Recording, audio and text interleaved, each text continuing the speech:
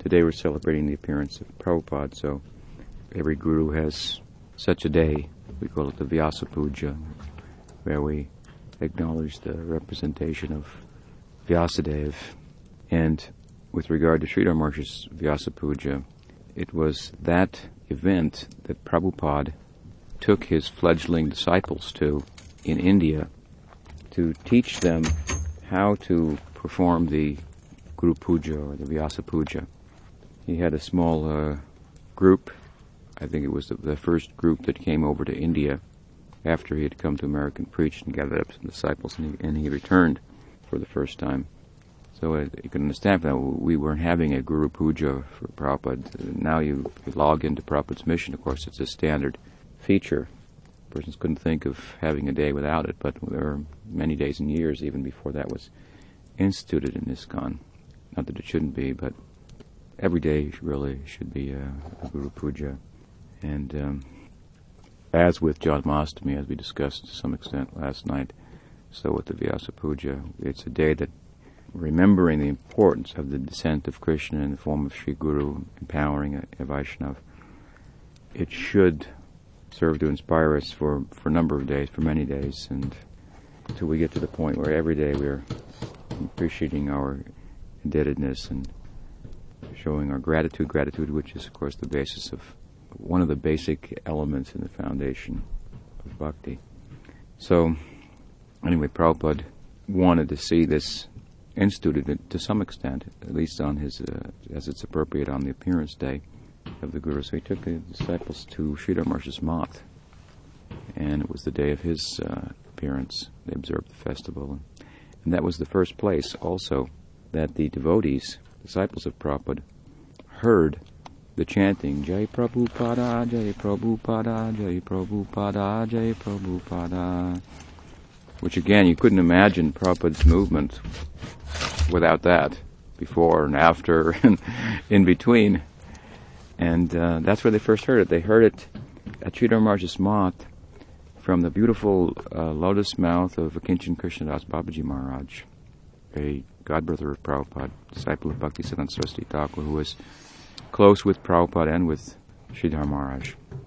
He would always attend Sridhar Maharaj's Vyasa Puja whenever possible. He was a Babaji, so he used to walk barefoot everywhere. So if he happened to be in, he walked many times between Navadvip and Vrindavan, which is, how far? 1,000 miles.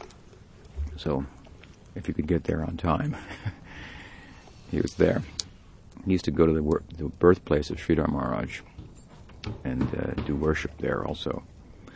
Kinchana Krishnadas Babaji Maharaj Jai. He was famous for his kirtan, ecstatic kirtan and melodious voice. And so he led a kirtan on that occasion, and I think they must have sung the prayer, the famous prayer of Sridhar Maharaj that's inscribed on all the walls practically of every mission that branched off of the original Gaudiya mission of Bhaktisiddhanta Saraswati Thakur, a prayer that Prabhupada asked one of his sannyasi disciples, who was at the time the president of Vrindavan, that he see that we sung every day in every one of his temples. A song written by Sridhar Maharaj in glorification of Prabhupada Bhaktisiddhanta Saraswati Thakur, the Prabhupada of our Prabhupada.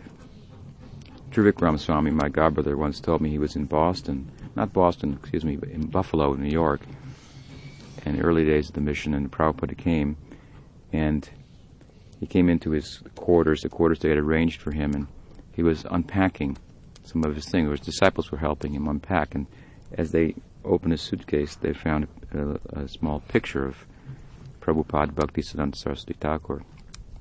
And so they looked at it, and there was kind of a hesitation for a second. And Prabhupada looked over and said, "Put Prabhupada over here." And this was very early on, and Prabhupada noticed they were only accustomed in those days mostly to calling Prabhupada. And he laughed, and he said, he kind of noticed what they were thinking, and he said, "Yes, I have my Prabhupada also." So, a nice and beautiful and profound song in glorification of Prabhupada Bhaktisiddhanta Saraswati Thakur, and this was being sung by Kinchan Krishnadas Babaji Maharaj on the day of Srila Maharaj's appearance at Srila Maharaj's mouth, and at the end of it, then he began, Jai Prabhupada, Jai Prabhupada, Jai Prabhupada, Jai Prabhupada. And the devotees heard that, Prabhupada's disciples. And although they were addressing him as Prabhupada, they didn't have the sense or the feeling or the boldness. We were not much to be innovative in those days and do something that wasn't for fear of doing something that wouldn't be authorized. So they asked Prabhupada, could we also, after the festival, chant that? That was very nice. He gave permission. Came from there. And the lesson that of how to observe the Vyasa Puja that is so nicely observed in all of Prabhupada's temples and in so many temples outside of Prabhupada's mission as well. Of course, we have a limited facility here. We can't cook 108 preparations and do a big abhishek and so forth.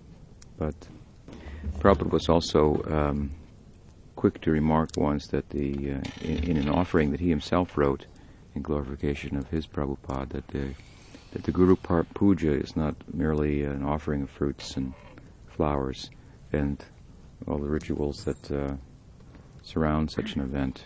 But what did he say? If it's not just an offering of fruits and flowers, I forget the exact words, but the spirit is die to live, to use Srila Maharaj's language, that we shouldn't go to the Guru cutting a return ticket with a one-way ticket, placing ourselves in his hands, just like when we, during initiation, then we have sometimes a homa, fire, yajna, and so many things are thrown in there. It's not just throwing some rice, but it's symbolic of putting ourselves into the fire.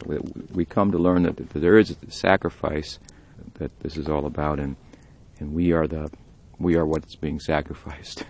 Our sense, that is, a false sense of self, that should be put in the fire. And of course, Prabhupada very much embodied the kind of sacrifice that he exhibited was extraordinary, and so much so that it even was hard for some people to understand it. It was dynamic in its nature. It's nice to speak on a day like this about Prabhupada's accomplishments, which could take us a long time, many lifetimes.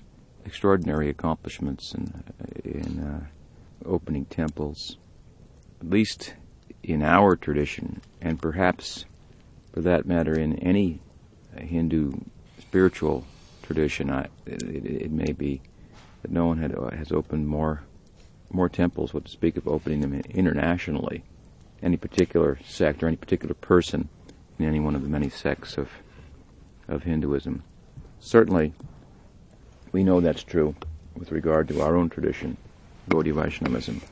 You know that Prabhupada had his astrological chart done. I guess he didn't have it done, but his parents did, as was the tradition. And it was said in there by his astrologer that, what did it say? He would open 108 temples. So he wasn't quite right. I think he opened probably more than that, or by his influence. That's also to be considered, even after his departure, by the influence of his influence over his disciples. So many temples were opened. We couldn't count them all, I don't think. And that is a very difficult thing to do, to open a temple and see to the seva puja of the deities, as much as we can also play that down, and appropriately so philosophically. Opening temples and temple worship is for neophytes. It's for erecting an edifice that people can see and identify with. We're centrally oriented, externally oriented, so we need external symbols to give us some connection with the inner world. When Bhaktisiddhanta Saraswati Thakur was preaching in Mayapur, there was a man who later became Kunja Baba, Kunja Biharidas, and later Bhakti Vilas Tirtha Maharaj, who recognized the power and purity and importance of his message. Not only the message of Gaudiya Vaishnavism, but his particular emphasis on Gaudiya Vaishnavism, which was an emphasis to make it contemporary and to distribute it in a wide way and a kind of a out of the box thinking about the tradition, which would be a way in which we could characterize Bhaktisiddhanta Saraswati Thakur. But he was practically a lone person under the inspiration of Bhaktivinoda Thakur at Yogapith, the birthplace of Chaitanya Mahaprabhu, just one man preaching. And Bhakti-Vilas Tirtha Maharaj heard that and could understand this should be organized. This should be organized, and there should be some buildings should be erected and flags to draw attention to this. So he became the most important person in Bhaktisiddhanta Saraswati Thakur's mission in terms of making it available and visible. He was the manager of the mission. So those things are important for the general public to identify with and acknowledge. Something's going on. If a building goes up, then they think something must be going on. Something can be going on if no building is going up, and perhaps even more so. In fact, the building is going up, and hopefully by identifying with it, we'll understand what is the spirit behind it, and through the ritual enter into that. And of course, at that point, then the temple worship and so forth can, for the most part, be retired. One can sit and chant Hare Krishna and be absorbed in spiritual consciousness. Now, if we chant Hare Krishna, there's a likelihood that we may fall asleep. But it's hard to fall asleep while you're worshiping the deity, because it requires that you're standing up for the most part, or that your senses are all involved. Seeing the deity, some prayer has to be offered to the deity, and so forth. One has to have just taken a bath, and so the deity, in one sense, transcendentally speaking, is a lesser manifestation of the Absolute than the name of Krishna. But it enables us to become involved in such a way that we can come to appreciate the holy name that much more, and take advantage of the chanting, and become absorbed in the chanting. So that deity worship will help us very much. So, Prabhupada opened so many temples, and as I say, we can speak about it as a lower thing, and sometimes people say, just opening so many temples, that doesn't mean very much. There should be a temple in the heart, and that's true, but the person who opened so many temples, as he did in such a big way, certainly had a temple for Radha and Krishna in his heart. And that's, of course, just one of his accomplishments. It's mind-boggling to me to think about, because here we are, we're trying to manifest one little temple here in the forest. And Prabhupada, during his presence, manifested temples in cities and countries that he never went to, where there were hundreds of devotees worshipping the deity and finding the means to finance the whole affair, and they were enthusiastically participating. One of the characteristics of Prabhupada's movement was the standard of the worship of the deity. Very high, even today. Any pious Hindu goes to Vrindavan, the temple they like the most is Krishna Balaram. Clean and worship is very nicely done, very opulent. Prabhupada put considerable emphasis on that temple worship and deity worship for good reason. And it should be done nicely, appropriately, proper cleanliness and proper procedures and so forth. But, of course, the spirit of it, proper spirit should be behind it as well. You can find a temple where worship is going on very nicely, but it's not very appealing to Krishna, because in the hearts of the persons doing the worship, there's a separate agenda. Many temples are opened in India, for example, just for making a living. Even it's sometimes some false place of pilgrimage is established. The temple is built so that the pilgrims will be bilked. This is not the kind of worship we're interested in. This is not the kind of worship that Prabhupada taught his disciples to do. They both had the right spirit, and by his grace they technically executed the worship very nicely. Sometimes there was discrepancy. I remember when the Krishna Balaram temple opened, which was such a milestone for Prabhupada, which takes us in the direction of what I want to talk about. Other than Prabhupada's accomplishments, which are enormous and as I say, could take us a long time to discuss.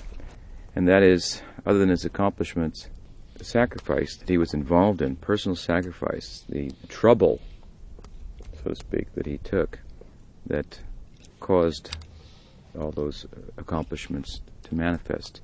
So we'd like to sometimes talk about the accomplishments, but we should also talk about the days when Prabhupada didn't seem to be accomplishing anything, and how he was struggling alone. I remember when I first heard those stories, it was the most endearing part of Prabhupada's Leela to me, to think, to put the two together, the accomplishments and the self-sacrifice and struggle that was involved.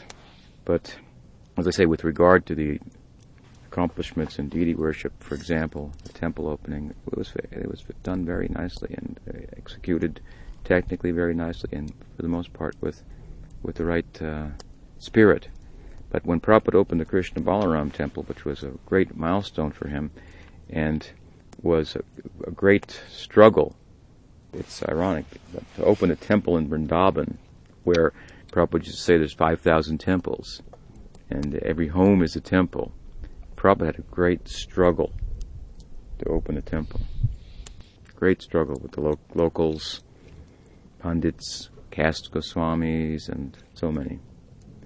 Because, of course, his temple was filled with Western devotees and Angrezis, the foreigners, Malechas, and so forth, as sometimes they were referred to as. It was a great struggle for him, as were the other temples, the main temples that he established in India, a great struggle in Bombay and in Mayapur as well. But before going into that at some length, the concluding point about the deity worship that I'd like to make, I'm just reminded of a personal incident, because the opening of the Krishna Balaram temple was very dear to me as well. The group of devotees that I was working with had a lot to do with assisting Prabhupada in manifesting that temple, because all of the funds for it came from two sources. The book trust, which our party at the time was the biggest contributor to. We just had a few men, but we were the largest contributor.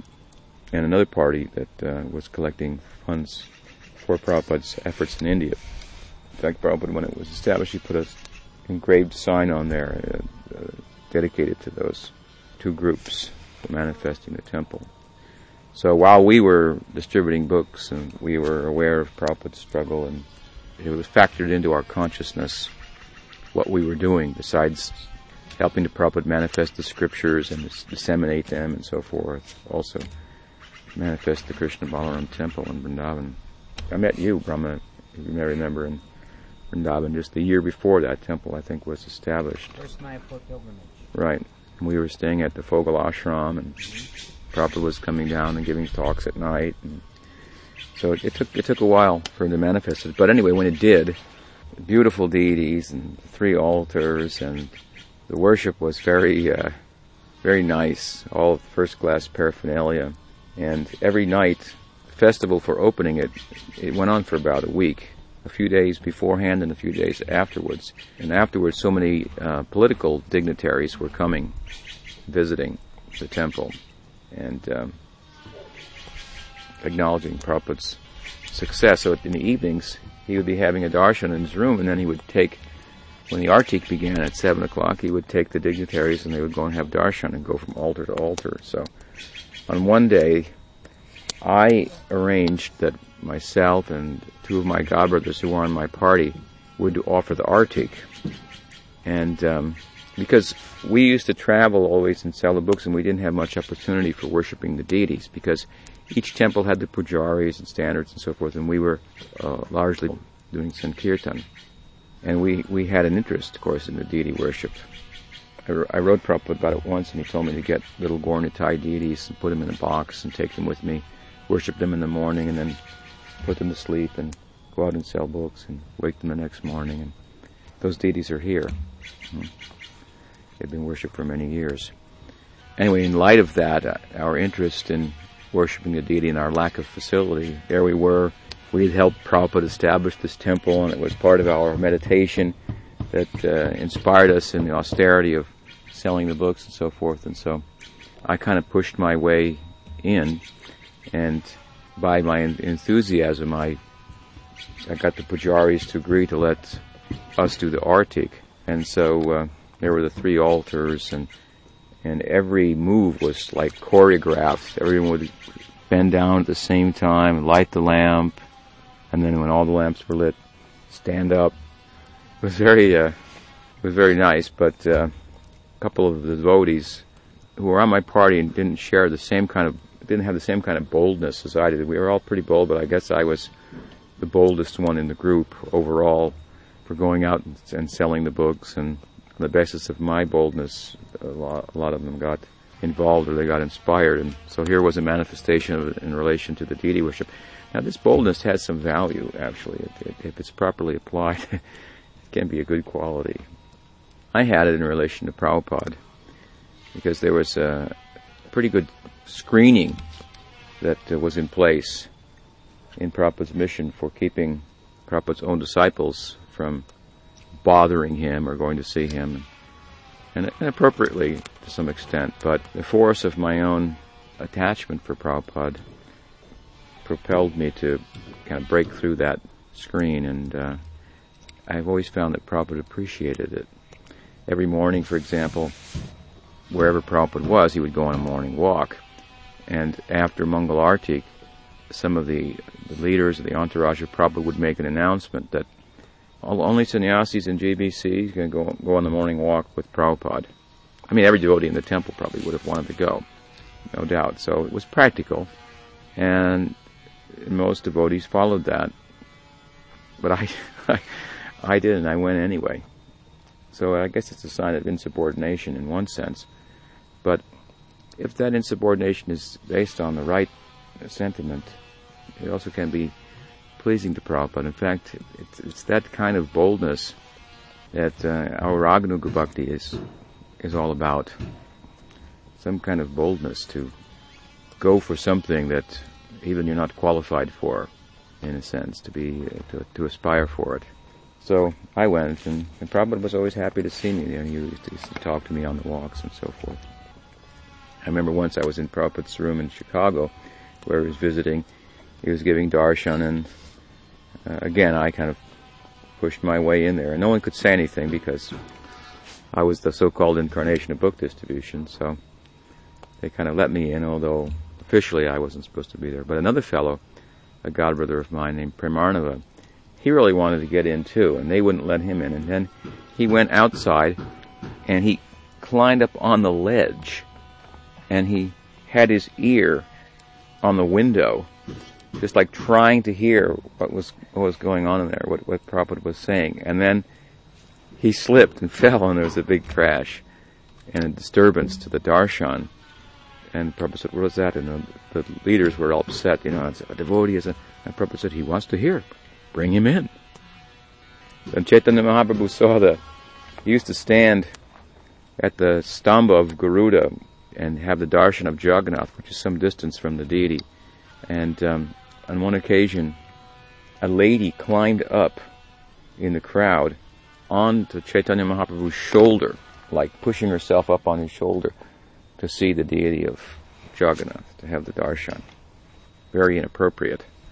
He was a sannyasi, he's God, and she's climbing up, maybe putting her foot on him and so forth. And so the immediate associates of Mahaprabhu took exception to that, chastised her. Mahaprabhu chastised them. He said, I have only had that kind of eagerness to see Jagannath, that I could even break the rules to see him. Then I would have really understood what the rules are for. So it has its value anyway. On this occasion, I kind of pushed my way in and encouraged the other devotees. No, all year you've been working hard to manifest this temple, and I should come and have the opportunity to serve the deity. So we did it, but as I mentioned, it was like very precise how to do it, and the other two devotees were a little nervous, and Vaisheshika, I think he was worshipping Radha Shamsuna, which was the third altar, and he got out of step, and he was so nervous. The Prabhupada was in the crowd, and here we were. and he offered the wrong item, like out of order, and the whole thing messed up. And there was Prabhupada with the governor or whomever, and so he went back to his quarters, and then he asked, drumming his fingers, who was that offering that artik? Such a discrepancy. And then one of the devotees said, well, it was Tripurari Maharaj's man. Prabhupada said, oh, all right. Anyway. So he knew our hearts were in the right place. So the heart may not be it should be in the right place. Even the technical aspects may not, but we should bring the two together. And that was a characteristic of Prabhupada's movement. That it's technically correct, and the hearts were in the right place, worshipping the deities. So that was no small accomplishment. So many temples and paka, deity worship, and such enthusiasm for worshipping the deity. Also, I remember in Los Angeles, when I first got, when I got my second initiation from Prabhupada, there was a queue for getting in, for Brahmins, as we called ourselves, in those days, if we got second initiation, to offer the artik. So all scheduled out, and of course there were, 6 artiks in a day, and they were all, you had to find your place in there. Maybe once a week you could get a slot. And if you didn't show up, that's it, you're off the list. Finished. So there was such enthusiasm to worship the deity generated by Prabhupada.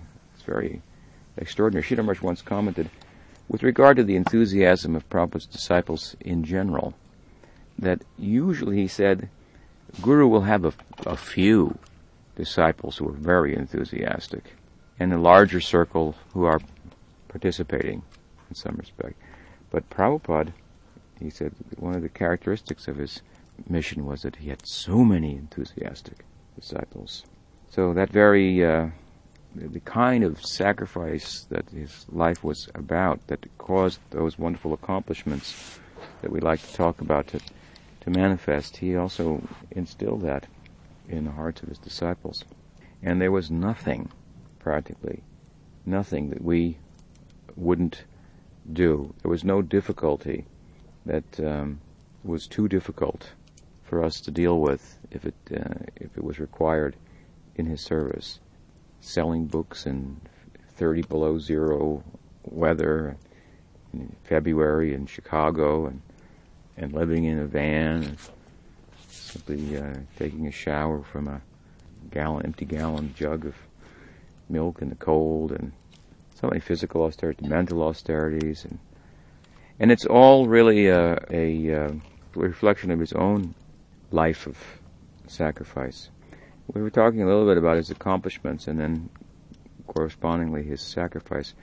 I don't want to say that his only accomplishment, of course, was establishing temples, but as we know, he wrote so many books as well, 30-some odd volumes of books, while traveling the whole of the world and writing enough letters to fill 6 large hardbound volumes of correspondence, managing a whole international movement at the same time, dealing with the particulars of the devotees.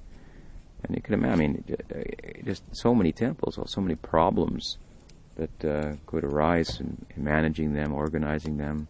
It's mind-boggling. The only thing that we can conclude, as Sridhar Maharaj appropriately did, was that some extraordinary dispensation of Godhead manifested in him, and as Sridhar Maharaj noted, at a point where he had fully emptied himself out. So this is required, and that's what his life of sacrifice involved. In no small measure, he was self-sacrificing, and as I say, those days were very endearing to me. I very much identified with that, and we should try to identify with that. As I said yesterday, and I'm saying now, I want to emphasize, as much as we identify with the ideals, we should identify with the means to go there. Try to put that in place. And in a word, that means is sacrifice. Prabhupada didn't go from door to door doing madhukari. A madhukari is a bee who Madhu means honey. So who kind of a bee doing, madhukari. What does the bee do? The bee goes from flower to flower. Stays at each flower just long enough to take a little, pollen? Collecting that pollen and makes the honey. So in the Gaudiya Sampradaya, there's a practice called madhukari, where madhukaris, devotees, renounced devotees, they sustain themselves by going from house to house begging some chapatis. And whatever they get, that's what they live on. A godbrother of mine was doing that a couple of years back and living in the Braj. And we were talking, some of us, about going to a certain area of the Braj, and this fellow happened to be there. He wasn't part of our group, but he happened to be there. And he said, "Oh, madhukari is very good there. In that village, madhukari is very good." I turned to him and I said, "Marj, you aren't doing madhukari." Because he had gone there and he was doing that practice. I said, "You are not doing madhukari. You cannot be thinking like that. That is not madhukari." Do you understand what I'm saying? Who goes and begs door to door, if he starts to think, madhukari is good over here, they give over here, the chapatis are buttered here, then the whole thing goes to hell. Everything's lost. And you're just thinking of maintaining yourself. And there happens to be a system, of course, in Vrindavan for that. The sadhu comes, we give them some chapati. So it certainly is an austere lifestyle, but then again, there's an arrangement for it, for sadhus. So they can surely get something. Now, Prabhupada didn't do that. Sometimes I've heard he criticize it. What is this? They take the sannyas, dress, and flying in the airplanes, and what does this have to do with Raganuga Bhakti? How can he be thinking of Krishna, meditating on Krishna, constantly flying in airplanes all over the world? He should sit in the dham, beg as a humble beggar, doing madhukari, whatever he gets, living on that, meditating upon Krishna. This is the standard of the real sadhus. This is some aberration. A fellow told me like that once, criticizing Prabhupada. I said it's true that Prabhupada didn't sit in Vrindavan and do that. And he was flying all over the world. And it is hard to imagine how someone could be thinking of Krishna constantly while flying in airplanes all over the world, managing temples and so forth and so on. But I told him he should try to consider what that came out of. Prabhupada, of course, didn't have an airplane to fly in when he first came to America. He logged on to a freighter and got passage. And he didn't bring a tiffin full of chapatis with him. And he was going to a land where there was no system for madhukari. You can't go around New York City dressed as a sadhu and expect to get chapatis. They don't even know what a chapati is. And even if they were to give you something to eat, from Vaishnava standards, it might not be edible, might not even be considered food. So I told him like this, Prabhupada went into this type of situation, lived in the Bowery in New York as a homeless person, and he really didn't know where he would get his next meal. It was like going to another planet. If you see the letters that Prabhupada wrote when he first came, he was writing to Gaudiya Vedanta Samiti, where he had taken sannyas from Bhakti Pragyan Keshav Maharaj, and he was writing to the devotees there. He was writing to Narayan Maharaj, who was one of the principal disciples of Keshav Maharaj, and because that was the math that he was most recently affiliated with. He had been affiliated with it in that math and writing editing the magazine of that math for some time, but then he left it because he had a bigger, more expansive idea for publishing his Back to Godhead.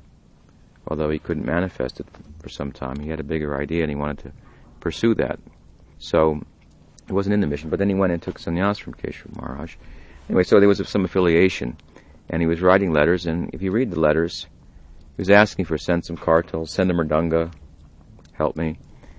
And if you read the letters that Prabhupada is describing his experience, it's like he went to a different planet. He said, here there are so many lights at night.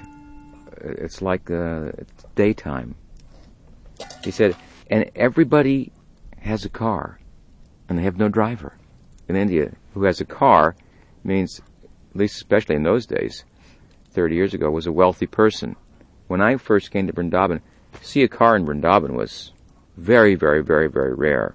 We came from Calcutta to Mathura train station, and there was no motor rickshaw to go from Mathura to Vrindavan. We had to take a tonga, horse and buggy, which was very nice and very charming. It was very quaint. Nowadays you can find traffic jams in Vrindavan, in front of the Krishna Balaram temple, heading into town. So things have changed. But what to speak of then, 35, 40 years ago, Prabhupada's experience 50 years ago in India. So coming to America, in India then, only a rich man had a car, and of course a rich man had a driver. So Prabhupada said, everybody's got a car, and they have no driver. It's like, what's going on? He's describing it as if it's like he'd gone to the moon, like a different planet. So he said himself, when he got off the boat in Boston, I didn't know whether to turn left or right, but he knew what he had to do, and he was empowered to do it, and it manifested. It took a little time, even in New York. Before that, in India, she struggled for so long. Someone just wrote me a letter, an email, and asked me, did Prabhupada initiate anybody before he formed ISKCON? He said, please answer me, this is vital to me to know. And if he did he do it as a Ritvik on behalf of Bhakti Siddhanta, or did he make his own disciple? I'm trying to make my decision on who to take initiation from, and this information is vital to me. Please answer. Nice fellow. He's written several questions over the years, and I'm trying to understand what he's very inspired by the Sangha too. So I guess I'm on his list.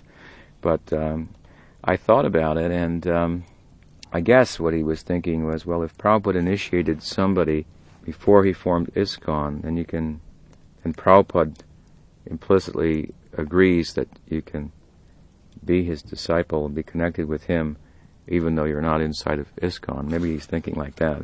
He thinks this will be the conclusive evidence, and that if Prabhupada did it and made the disciple himself, rather than the disciple being a so-called Ritvik disciple of Bhakti Siddhanta, that also defeats that idea. That's the only thing I can imagine that he's thinking. It's rather a strange idea, but anyway, I'll try to reply to him. And the answer is yes, that of course Prabhupada did. He initiated a disciple in Jhansi, where he formed the League of Devotees, and where the League of Devotees folded. Struggling at that time as a Vanaprastha. He hadn't taken sannyas yet. He was trying to preach, and he wasn't getting a very good reception.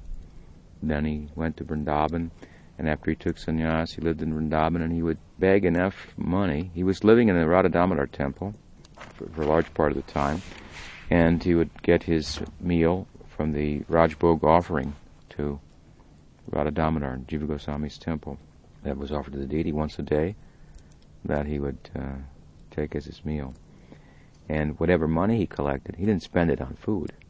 He spent it on getting a train ticket, and that's third-class train, of course, where they also put the goats and everything imaginable.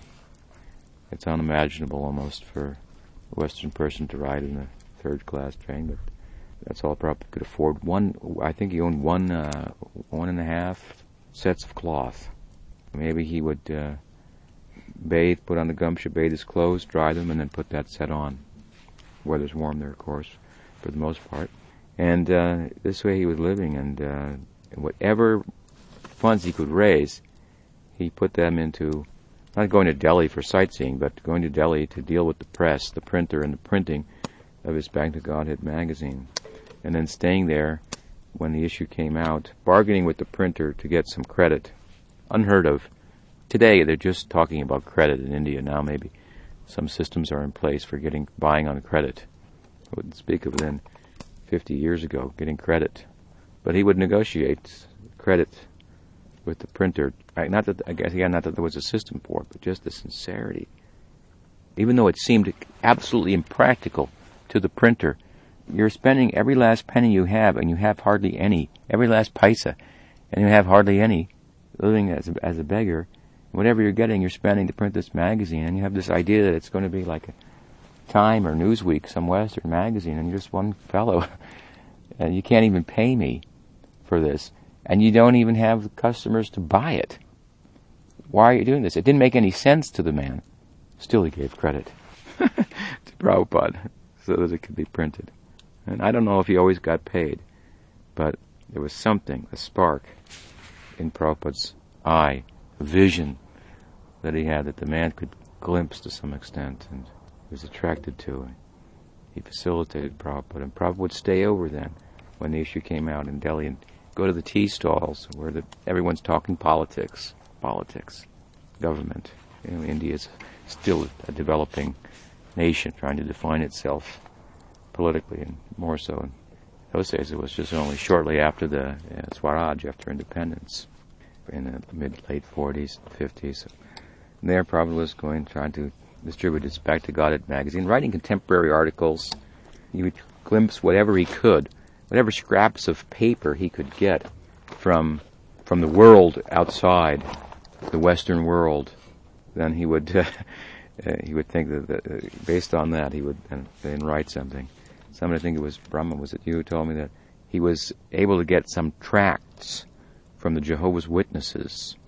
They have a magazine called Awake, and in that they try to write about contemporary issues, and they describe how bad the world is, and they cite many examples and so forth, and therefore the need for surrendering to Jesus and so forth. So that was one of his mediums through which he would get information about the world that he wanted to conquer for Krishna.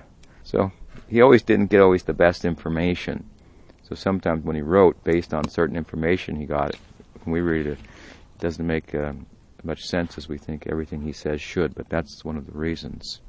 It's like when Prabhupada learned in school from a British teacher that women had brains that were only 32 ounces and men had 64. He said, well, men are more intelligent. They're saying it. And the scientists are saying it. So, anyway, the point is that not what information he gathered, but his eagerness to gather that information. Imagine this now. He had eagerness to gather information about the world. That's why I say people couldn't understand his enthusiasm and self-sacrificing, because the characteristic self-sacrificing person in a Gaudiya tradition would renounce and go and live in the Vrindavan and collect information from the Bhagavatam, Chaitanya Charitamrita, the writings of the Goswamis, and mine that and try to bring out jewels of insight and realization to decorate their hearts. And here's a person, every opportunity he gets to find out about the world, scraps of paper, perhaps finding in the trash some newspaper article or something. So, Vaishnavera Kriyamudra Vignana Bhujai. Very difficult to understand the person, the character of a real Vaishnava, what it's all about. He could take in all that information, gather as much as he could, and never be contaminated by it. Only use that for propagating Chaitanya Mahaprabhu's teaching. Not everybody can do that. I knew that Prabhupada liked to collect information and hear what people were saying. He used to ask me whenever I would meet with him, he would say, so what are they saying, Tripurari? What are they saying? Because I was always in touch with the common people distributing the books. He would want to hear their arguments. So at one point in the mission, I hadn't heard from Prabhupada for some time. I didn't have any excuse for writing him a letter, so I didn't, but I wanted to hear from him. So a godbrother of mine, Dristadumna Maharaj, I met with him, we bumped into one another, and he had a magazine, a National Geographic magazine, and the whole focus of that issue was about findings in modern science. Dristadumna was a very smart man. He was reading that magazine and thinking about modern science in relation to Gaudiya Vaishnavism and so forth. And Prabhupada, of course, was interested in what the scientists were saying. And so the Maharaj showed it to me, and I thought, oh, I'll send this to Prabhupada. He's interested in hearing about all this. These scientists. I couldn't read it. It was over. My science was my worst subject in school, and I wasn't very good at any of them. So I didn't have much of a inclination towards it. But anyway, I thought of it like that. This is an excuse. I'll send this to Prabhupada. This is the latest thing, scientific thinking. It'll be an excuse to write to Prabhupada. So I wrote, and I enclosed the magazine. This is what the scientists are thinking, Prabhupada. I wanted to share it with you, and so forth. So Prabhupada wrote back, and he said, and I said, I'm traveling in a van from temple to temple, and organizing books at the distribution at the airports. I told a little bit about what I was doing at that time. And of course he knew about my basic party and so forth and what I was doing, but I gave a few insignificant details. And the main thing that I was sending him was the magazine. So Prabhupada wrote back, "It's very nice that you are living simply, traveling, and preaching. Please continue this program. It's pleasing me very much. Your ever well-wisher, A.C. Bhaktivedanta Swami Prabhupada." Then that's typed out, and then his signature. And then at the bottom he personally put an asterisk, and he wrote, "The magazine is overly materialistic." So I took it as Prabhupada was teaching. Not everybody can do that. You understand? Just collect information and not be contaminated by that, distracted and so forth. After I'd taken sannyas from Prabhupada, a few months later, Prabhupada came to America in 1975, and he was going to the different Rath Yatras. And then he went to New York, and I had the fortune of following him with his troupe to some extent. And I was in New York with him, and the temple, I think, had just manifested that 55th Street temple in Manhattan, which was another wonderful milestone for Prabhupada to have what he called a skyscraper in Manhattan. And he was on the 11th floor. The 11th floor was Prabhupada's floor. And I was sitting with Prabhupada. I was a young man. I was only 25, and I'd just taken sannyas. And Prabhupada said to me, "Have you seen the New York women?" Now, I didn't know what to say. Am I supposed to say, "Yeah, they're great, aren't they?" Or what? So I just kind of remained silent. He said, "Have you seen them?" He said, "They are so beautiful. New York women, they are so beautiful." And he was going on talking about their characteristics and so forth. And I was just listening and watching him. And then he just naturally revealed kind of, not purposely, but just naturally where he was at. And he said, "The Vishnu Maya is so wonderful. They are controlling every man in the city by their charm and beauty." And then he went off like the whole world is working like this. And so he was able to look at the beautiful women of New York, as he described them, and I'll think of them only in relation to Krishna as the manifestations of the energy of Krishna and how that energy works and creates a spell, their charm and beauty, bewilders the man, and the whole thing is going on this basis of attraction between man and woman. The whole city is manifesting, and all of its importance, the Big Apple, and it all comes down to this is what's fueling the whole thing. And, of course, if we can check that attraction between man and woman, we can build another city. If we can understand the one sloka of Srimad Bhagavatam, another creation, the whole spiritual world. So he was able to collect, be so conscious of the external world, but in doing so conscious of Krishna at the same time. And living in New York in the early days, as I'm mentioning, in the Bowery, no system of Madhukari there, I told that fellow. There was no assurance he would get a chapati anywhere, where he would spend the night. This kind of sacrifice and austerity, it was like he had gone to another planet, and he didn't even have a spacesuit. He was wearing his dhoti. He didn't put on the shoes and the Western attire. He remained in his sannyas vesh and had faith in Harinam. Sat in the park, chanted Hare Krishna. So this is, to me, unimaginable, especially in New York winter. The New York winters, it's possible Prabhupada had never seen snow before. And I would speak it to the extent to which it can snow in New York, and icy winters, and he didn't know where he would stay, practically. He was a homeless person from an external point of view, but in his heart he carried the potential for a house, a home, as it was said about him also in his astrological chart, that the whole world could live within. Prabhupada, in his heart, built a house in which the whole world could live. His heart was so big. And see how, the example of this is, he extended himself to us. We were the kind of people, even after we were initiated, that some persons who called themselves Gaudiya Vaishnavas and were highly respected for being Gaudiya Vaishnavas would be careful not to stand in the shadow of, for fear that they would lose their standing in Vaishnavism or their caste that they still identified with to some extent. So contaminating we were And Prabhupada lived with us, cooked for us, even he did the laundry for the devotees at some point in New York, and certainly ate everything they offered, because he understood that Chaitanya Mahaprabhu's mission is for everyone. He wasn't living at all on the bodily platform of life. So he could involve himself as he did in such extremes of austerities that it's shocking to hear about, to think about. If we think that for a few days we'll be somewhere, we don't know where we are, we're lost, we have no money, we take you and just drop you off someplace and you have no money, we'll be frightened by the idea, without any trace of fear. So we should understand, so comforting. There is a real spiritual world. There is a real ground to stand on. If we thrust ourselves into what appears to be the invisible, there's real ground to stand on. Persons like Prabhupada illustrate that for us very wonderfully. There was some backing, invisible backing that he had, and he had the confidence in that invisible backing, and therefore he could endure such conditions that make the ordinary Madhukari seem insignificant in comparison.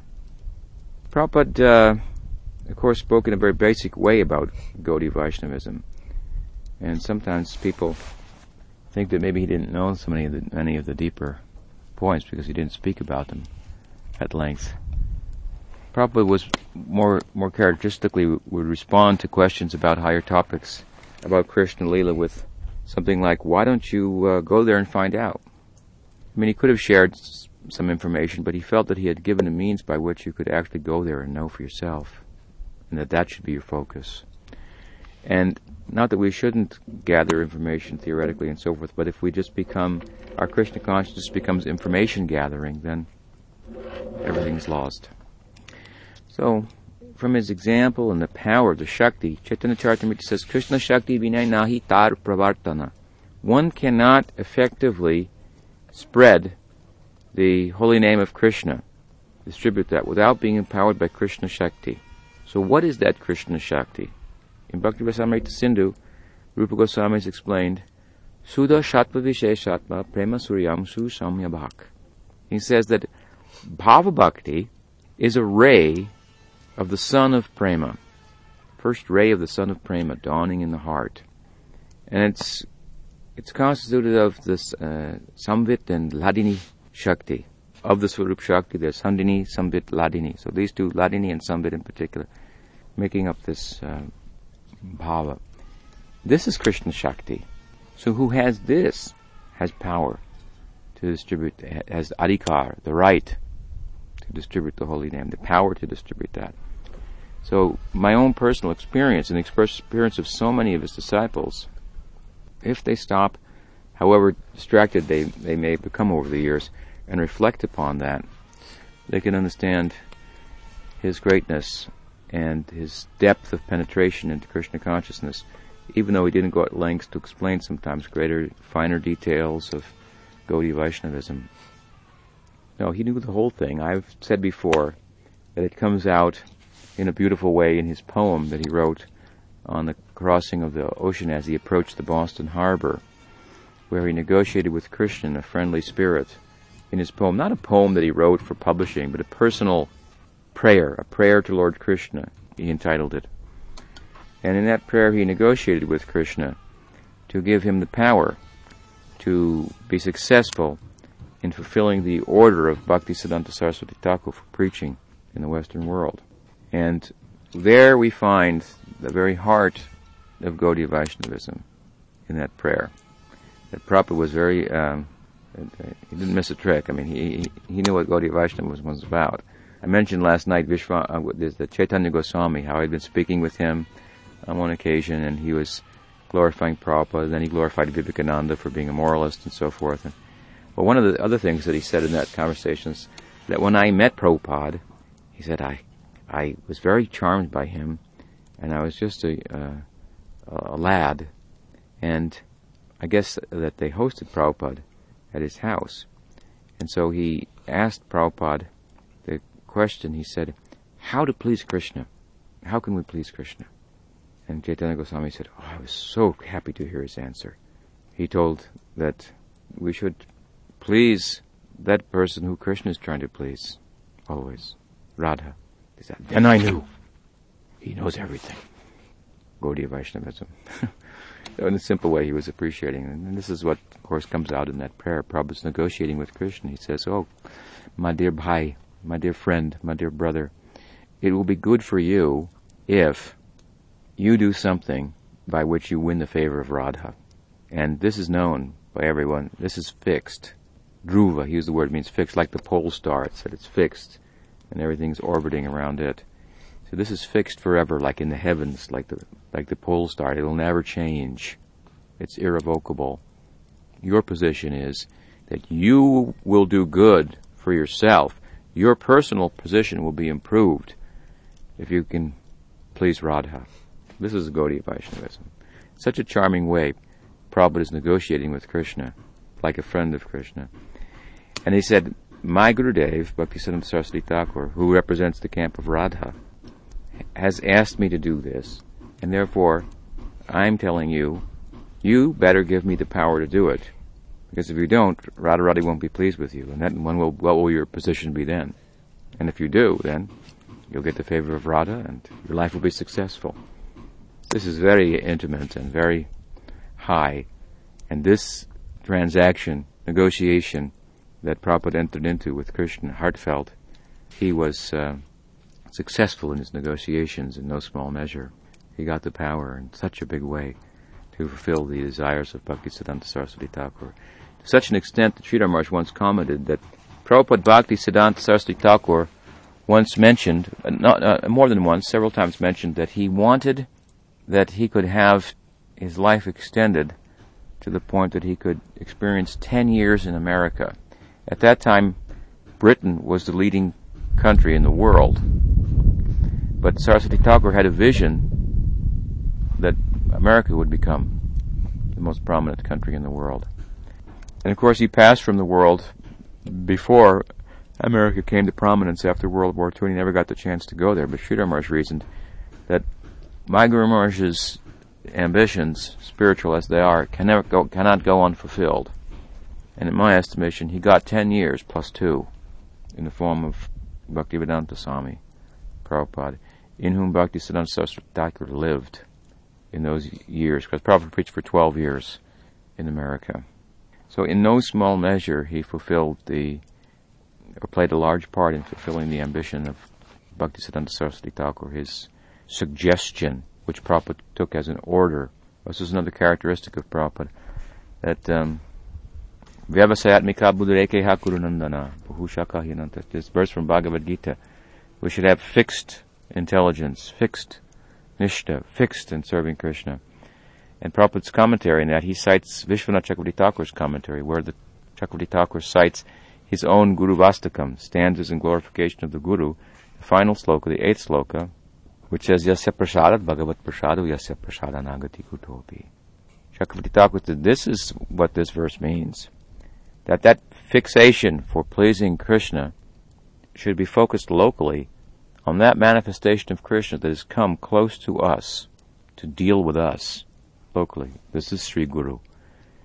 Krishna designates different Vaishnavas to represent him in different ways for different persons. And that local manifestation of Krishna's outreach to us, that's where we should pay attention most. That will draw Krishna's attention to us. Sridhar Maharaj once told us, if in your bhajan, Krishna gives you darshan and asks you for something, tell him to wait a minute and go back and ask your Guru, is that the person that you're talking about? Is that the one? So Prabhupada, his life really exemplified this kind of devotion. He commented on that verse in Bhagavad Gita, Vyavasatmika Buddhi, by quoting Vishwanath Chakravarti Thakur, and he lived like that. So much so that, as I say, the suggestion that came from Bhaktisiddhanta Saraswati Thakur that I think it would be good for you to preach in the English language, in a letter that he sent about 2 weeks before he passed from the world, a letter to Prabhupada in response to Prabhupada's letter to him asking, Guru Maharaj, I'm not inside of the mission, I'm a householder living outside, what service can I render? Please give me some service. I think it would be good for you if you preach in the English language. Prabhupada took it as an order. My Guru Maharaj just ordered me to preach. That one letter, Prabhupada said, The total amount of time that he spent with his Gurudev was about 2 weeks, if he could put all the times that they met together personally. So how much he took advantage of each time and each word and everything that Bhaktisiddhanta Saraswati Thakur said to him personally. This one letter, suggestion, Prabhupada took it as a personal order, and his whole mission was based on that. Any time after one of his major accomplishments, establishing a temple and so forth, and he would come to participate in the opening, give a lecture, he'd say that my only credit is I strictly follow the orders of my Guru. He asked me, he ordered me to preach in English, but it was really a suggestion. He took it like an order, like his life and soul. And so in no small measure he fulfilled the ambitions of Bhaktisiddhanta Saraswati Thakur for worldwide preaching. And that emptying himself out, self-sacrificing, that kind of negotiation with Krishna is all in the background. If we look to that, then we can understand what good fortune it is that we have to be connected with him in this great lineage of Bhaktivinoda Thakur. Prabhupada used to call his mission the mission of Bhaktivinoda. If you study carefully, you'll find that's how he thought of it, and appropriately so, because Bhaktisiddhanta Saraswati Thakur taught all of his disciples to conceive of their mission as Bhaktivinoda Parivar, which means the mission, the family of Thakur Bhaktivinoda. Bhaktivinoda Thakur was called by a learned person in Calcutta, an editor for one of the principal papers, the seventh Goswami, because his writing was extraordinary in what he was doing in terms of bringing dignity to Gaudiya Vaishnavism, excavating it, so to speak, from the depths of degradation that it had fallen into, and putting a proper light on it. He thought, and appropriately so, was analogous to the work of the Goswamis who established the whole sampradaya to begin with. So he called him the seventh Goswami, and therefore Bhaktisiddhanta Saraswati Thakur used to say that his paribar was Bhaktivinoda Paribar. Paribar means, if you go to Bengal, I'll ask you, what is your paribar if you're a Vaishnava? Are you in the paribar of Nityananda, or Gadadhar, Advaita Paribar, or from the Goswamis? One of the immediate associates of Chaitanya Mahaprabhu, who started lineages, you're supposed to be coming in one of those. So, in a very dynamic way, Saraswati Thakur says, we are in the Bhaktivinoda Paribar, seventh Goswami.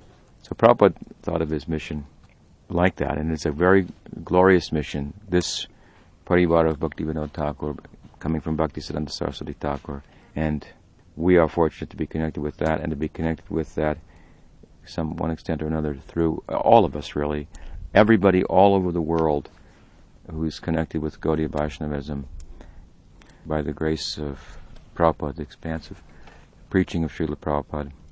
We're fortunate to be able to honor that on a day like this, to speak about it to some extent, and we should be convinced, without a doubt, that to be involved in this kind of a mission that represents Om Vishnu Pajala A.C. Bhaktivedanta Swami Prabhupada, we couldn't be in a more, there's nothing better we could do with our lives. So we should try to make factor some self-sacrifice into our lives based on his example. There's no way that we could possibly meet his standards like the standards of the Goswamis themselves. Sridhar Maharaj once said, they took jewels and drilled holes in them, like if you're going to make a garland of jewels. So the Goswamis, what they did, the lifestyle, the example that they set was it's frightening to us. The standard of their renunciation.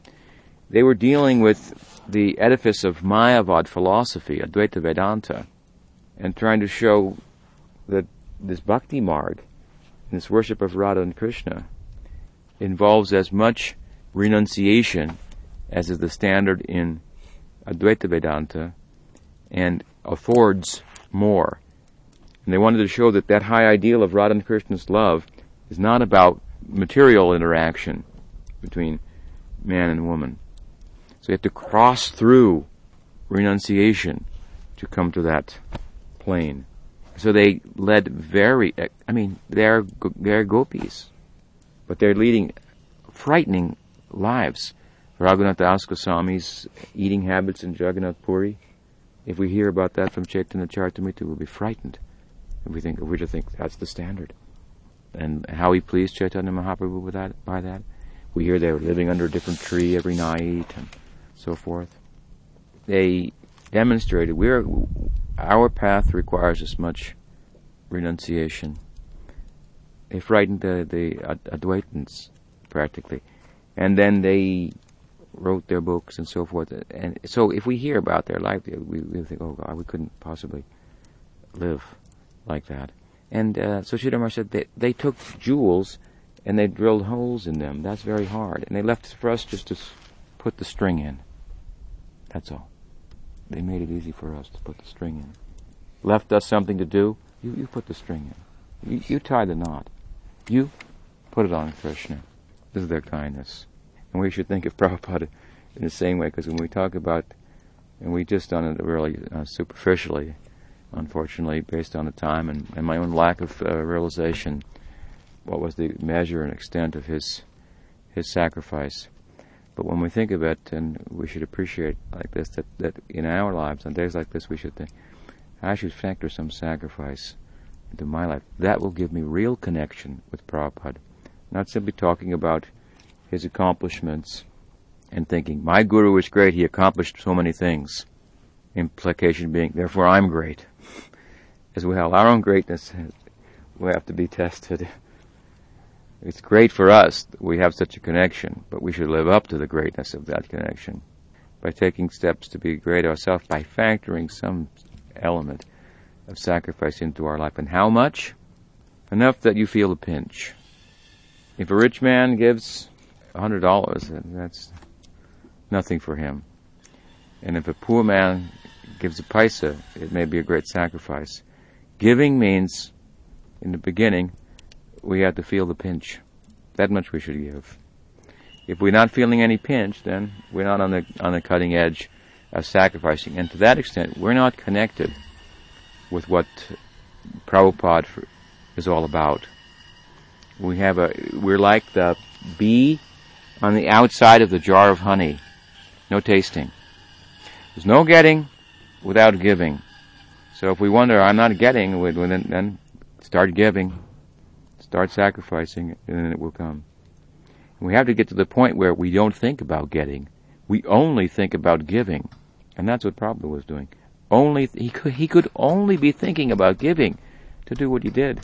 To come to America under the conditions like that we described and so forth, to deal with us, and only thinking about giving. And so much he got. He used to say, I used to have one wife and a couple of sons, and what do you have? Two sons? 3 sons. Daughter? He said, and none of them obeyed me. So, for a son, probably to have sons that obey and daughters, that's very nice. None of them obeyed me. But I left them. It means I left that small situation of the family life where I'm thinking of me and my family, and I became a man of the world, a man of universal thinking. I started to see everyone as my family member. Every man, every woman, every child, every moving and non-moving thing as part of the family of Krishna. They said, and now I have houses in every major city, and I have thousands of obedient sons and daughters. So obedient, they'll do whatever I say. So, to be connected with that, we have to start giving, and we have to reach the point after time where we forget about giving. Now we'll give because we hear that we'll get. But if we really give, we'll get, and lose sight of getting, and just give. This is what love is about. This is what Vrindavan is about. They're only giving. Their whole existence, every atom of it, fully dedicated to Krishna. So on a day like this, we should remember this, and we should remember our good fortune for being connected with Prabhupada, and then reflect on what it means, how we can get closer, I should say. We really connect. It's on the plane of consciousness. It's not that we can say some words and offer some fruits and flowers, as he said. We offer ourselves. And that will mean different things for different people. And as I've said many times, this is, in the words of Bhaktivinoda, true beauty, to know your position. So for brahmachari, it may mean one thing. For a man who's thinking, maybe I should be a brahmachari. It may mean that yes, he should do that. Another man is thinking, no way I could be a brahmachari. Then, inside of that, he should think how to factor some sacrificing. So appropriately, in terms of our situation, measure of our conviction and our desires and so forth, all these things have to be taken into consideration, and then sacrifice. The duty for every devotee is the same, whether they're a sannyasi or a householder. Doesn't make any difference. The duty is the same, sacrificing for Krishna, but it will take a different shape. That's all. So factor this into your life. Think of Prabhupada's example in this regard, and really enter into the Bhakti Vinod Paribar. That is my own personal hope, and so I hope that you will also hope that. Aisi Bhaktivedanta Swami Prabhupada ki jai. Avirbhava Mahotsava, Aisi Bhaktivedanta Swami Prabhupada ki jai. Shri Vyasa Puja, Aisi Bhaktivedanta Swami Prabhupada ki jai.